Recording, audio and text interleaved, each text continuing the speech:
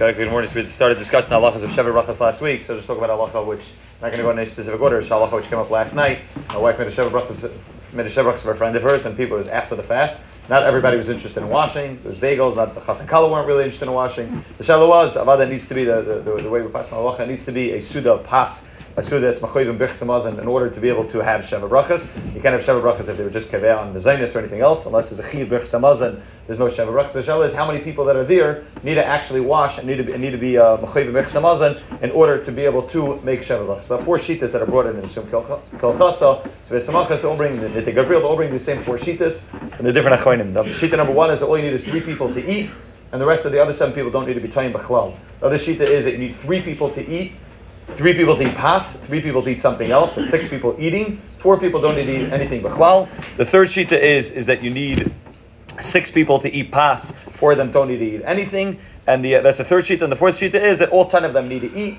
7 of them need to eat pas, and 3 of them don't need it. 3 of them just need to eat something. They don't need to eat pas. And that's the way they say the minig is lamaisa. The minig is lamaisa both in the Gavril and the Sum Kachas. All bring down this. The minig is that you need 7 people to wash, and you need 3 people to have at least eaten something in order to be mechoyev in Sheva Brachos. Now it's important that the 7 people that wash didn't bench yet before you start up the Sheva Brachos. Sometimes somebody wants to leave early, they'll bench earlier. It needs to be that they're still mechoyev Brachos hamazon, and they're all there ready to bench. If someone made a bracha achroina, also it wouldn't be included in this 10. It needs to be that 7 washed, and then you have the other 3 that at least were tayim something.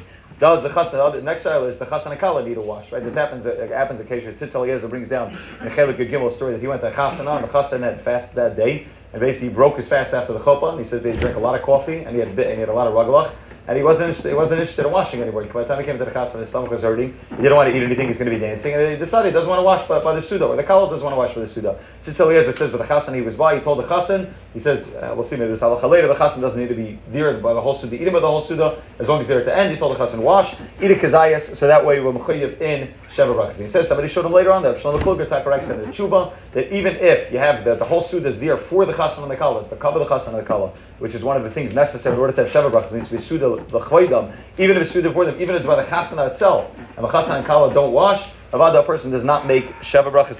That's the way the Shlomo Kluger and the Tzitz Eliezer both paskin. He brings out that both of them, when they talk about specifically the chasan, Ibn Yomer adds that it would be the same thing with the kala as well. Both the chasan and the kala need to wash in order to be mechoyev in Brachos hamazon. He does bring down that the Eshel Avram, the Bechachas, he heard from somebody that not like that, but he says nevertheless, nobody could go after Shlomo Kluger and change halacha. This is the way the halacha is paskin, that both the chasan and the kala need to wash. Now the shaila is, what happens if somebody didn't eat? One of the people that weren't mechuyev in Brachos hamazon wants to be part of the. You have 10 people, 7 of the people washed, 3 of the people didn't wash. They ate mezainis. Could they also make Brachos hamazon? Or you have more than 10 people. You have 10 people that washed, and one of the other people walked in and didn't eat anything. Wants to be able to make one of the Sheva Brachos. So there's 3 shitas in the achronim. Lagabe, whether somebody who either didn't eat pas or didn't eat anything can make one of the Sheva Brachos. River Ephraim and the Bar Moshe both paskin that even if a person didn't eat anything, was just there by the suda, can make one of the Sheva Brachos. They bring a raya. We'll see when we get to halachas the panam chadashis. The panam chadashis is